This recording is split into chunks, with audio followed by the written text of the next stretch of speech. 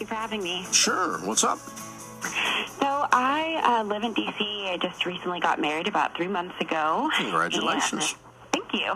And my husband and I have really decided we need to be really focused on the same page about our finances. We actually have our first class of financial peace this evening. Oh, cool. But together we have probably just under $1 million in debt, and we want to know how to get debt-free without filing bankruptcy. Okay. How much of that is a mortgage? The mortgage, about $210,000. So you have $600,000 in what? $335,000 is about in student loans. We both have advanced degrees, and then the rest is really credit cards and personal loans. So you have $300,000 of credit cards and personal loans? We have about $335,000 student loans and about $136,000 in credit cards, $44,000 personal loans, and $35,000 car loans. Okay. How old are you all? I'm 29. Okay. So what in the world? So, yeah. So I mean, are you both on this, or is this just one of you that's completely lost your mind? Well, I have the majority of the student loans, and he has the majority of the credit cards. My credit card debt is not great. Okay, it's so about why does he at 29 years old run up $100,000 in credit card debt? Well, he's 32, but I think it's one of those things where just making really poor financial decisions, thinking be able to pay it down as you go, and then it doesn't happen. Yeah. And okay, so you both have advanced degrees. What are your degrees in? We do. So I have a degree, both of our advanced degrees. No, he has an MBA, and I have an advanced degree in policy. I work in the government, and we actually both do now at this point, actually. Okay, so your household income is what? Our household income is about $230,000. Okay. All right. Is there recognition on both of your parts how absurd this situation is? Yes. Okay. Yes, there is. Right. So I think we're both a bit scared and want to do anything we can to avoid. Okay, great. Then I'm on your team. I can skip that step. Okay, good. Okay, well, you're scared, and you should be. You're disgusted, and you should be.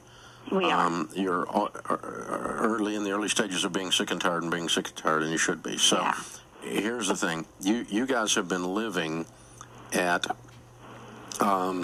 across the board, from your education choices to your car purchases to your whatever. You've been living at about 10x where you're going to get to live for the next 3 years. Okay.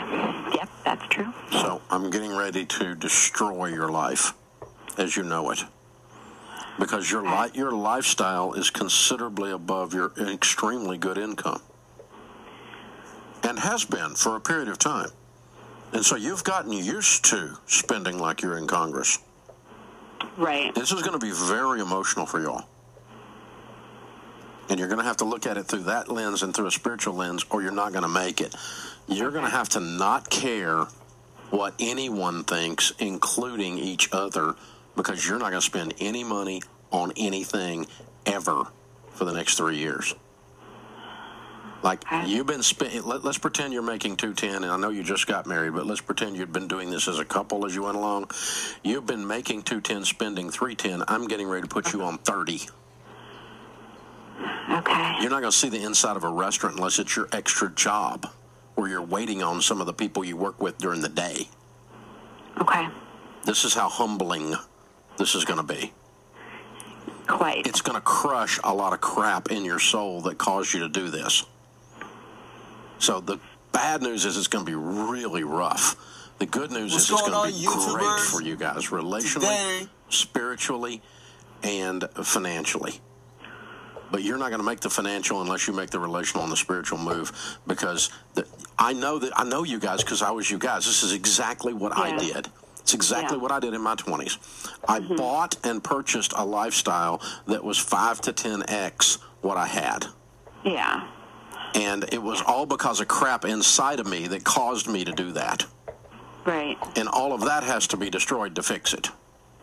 Absolutely. Is this making any sense, or is this too brutal? No, it's making a lot of sense, and it's brutal. I'm warning you what's coming, okay? This is not a math problem. The math problem is the symptom.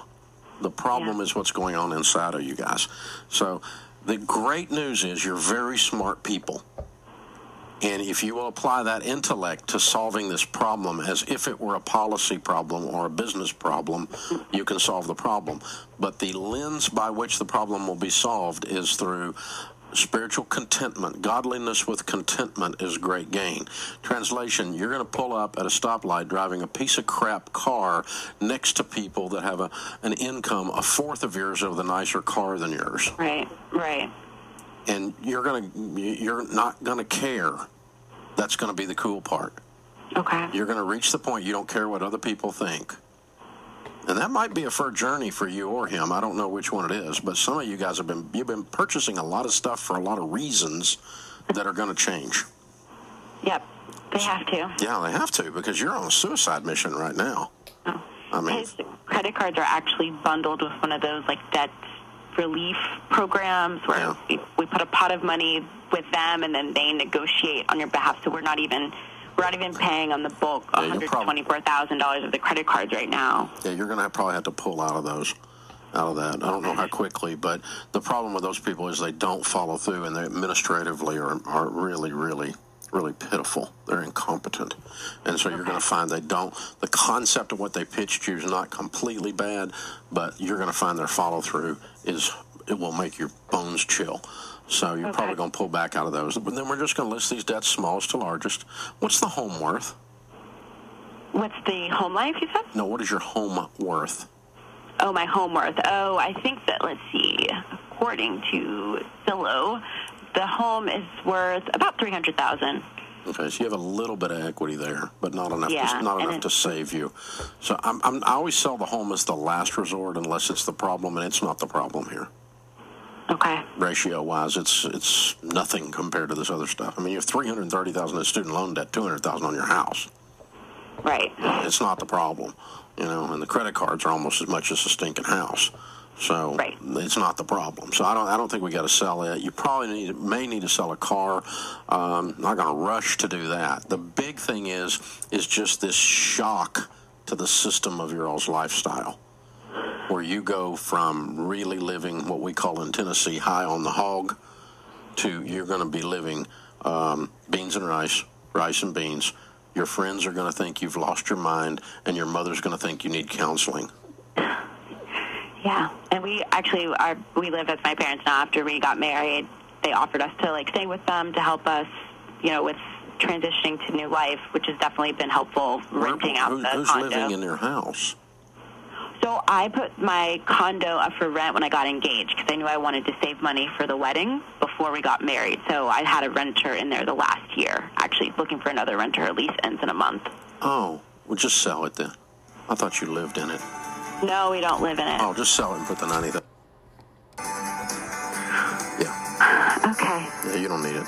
You're not going to move in it. You don't need to own it. No, we're never going to live in it. It was one of those. Yeah.